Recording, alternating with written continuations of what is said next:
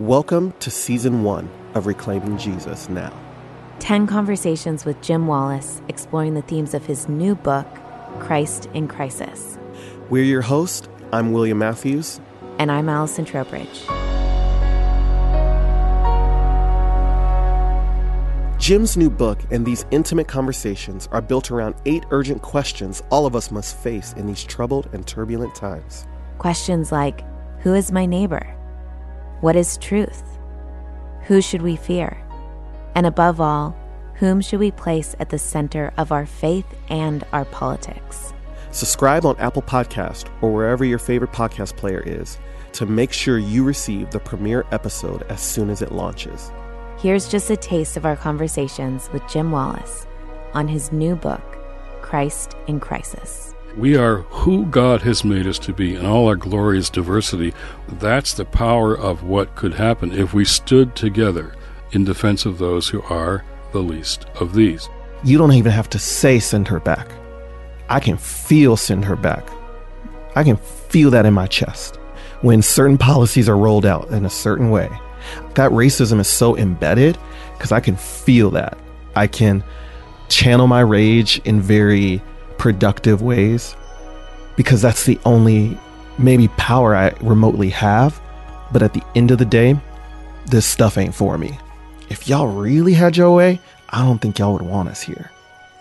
You've already used us as best as you can. Now you're just trying to figure out a way to discard us. And I think that's what people of color feel, and that's what they see, and that's what they sense, and that's what they feel on every level, whether public policy, urban housing, or the economy conversation, or the healthcare conversation, or all of it. Yeah. And we're remotely just trying to take some measure of power back in that. The reason the race question and the gender question go so close to one another is because both involve dehumanization.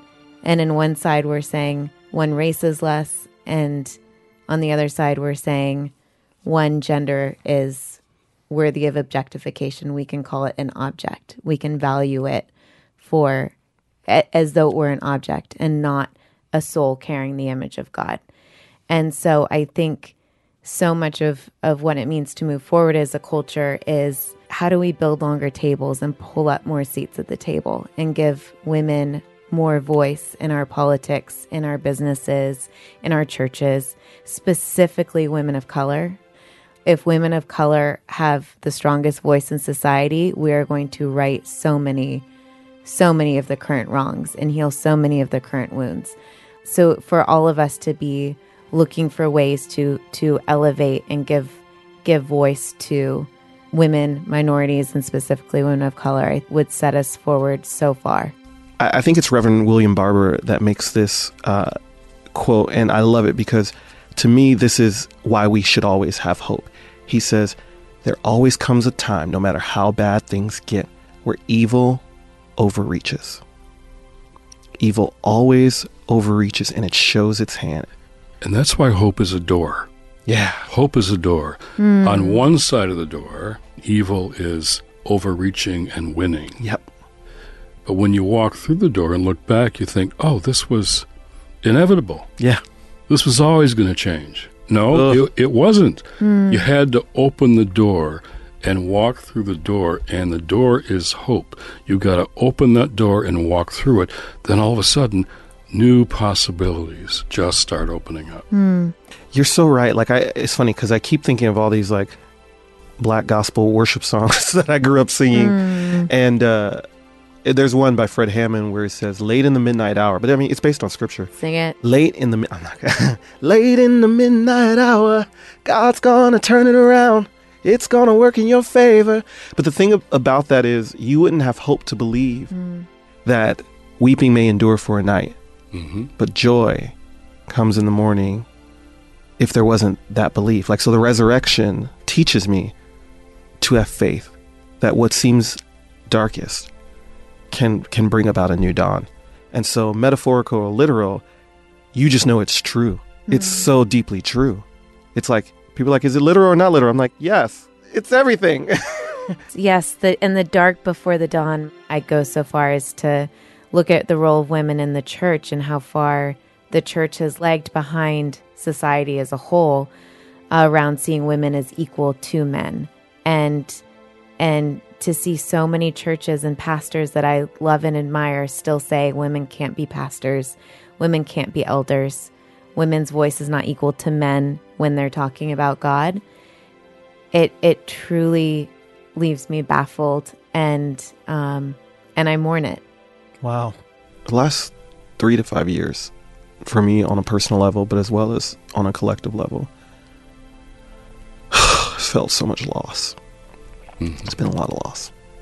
But as we sit here and name what has come out of the last 3 to 5 years, there's so much to be grateful for. The last page of the book quotes Frodo and Gandalf in Lord of the Rings. He says, "I wish it need not have happened in my time." "I wish it need not have happened in my time," said Frodo. "So do I," said Gandalf, "and so do all who live to see such times. But that is not for them to decide. All we have to decide is what to do with the time that is given us." So preachers need to preach more, ever more prophetically.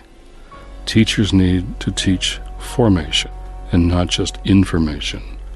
People who work for human rights, voting rights, women's rights, immigrant rights, refugee rights, and LGBTQ rights should keep defending and advocating. We should all serve those around us. We should all be watching the people left out and left behind. That's what we do, and that's salt and light. And this test of democracy that we're facing is also a test of our faith. So may God be with us. Amen and amen. Amen. The music you're listening to is provided by this podcast's very own William Matthews.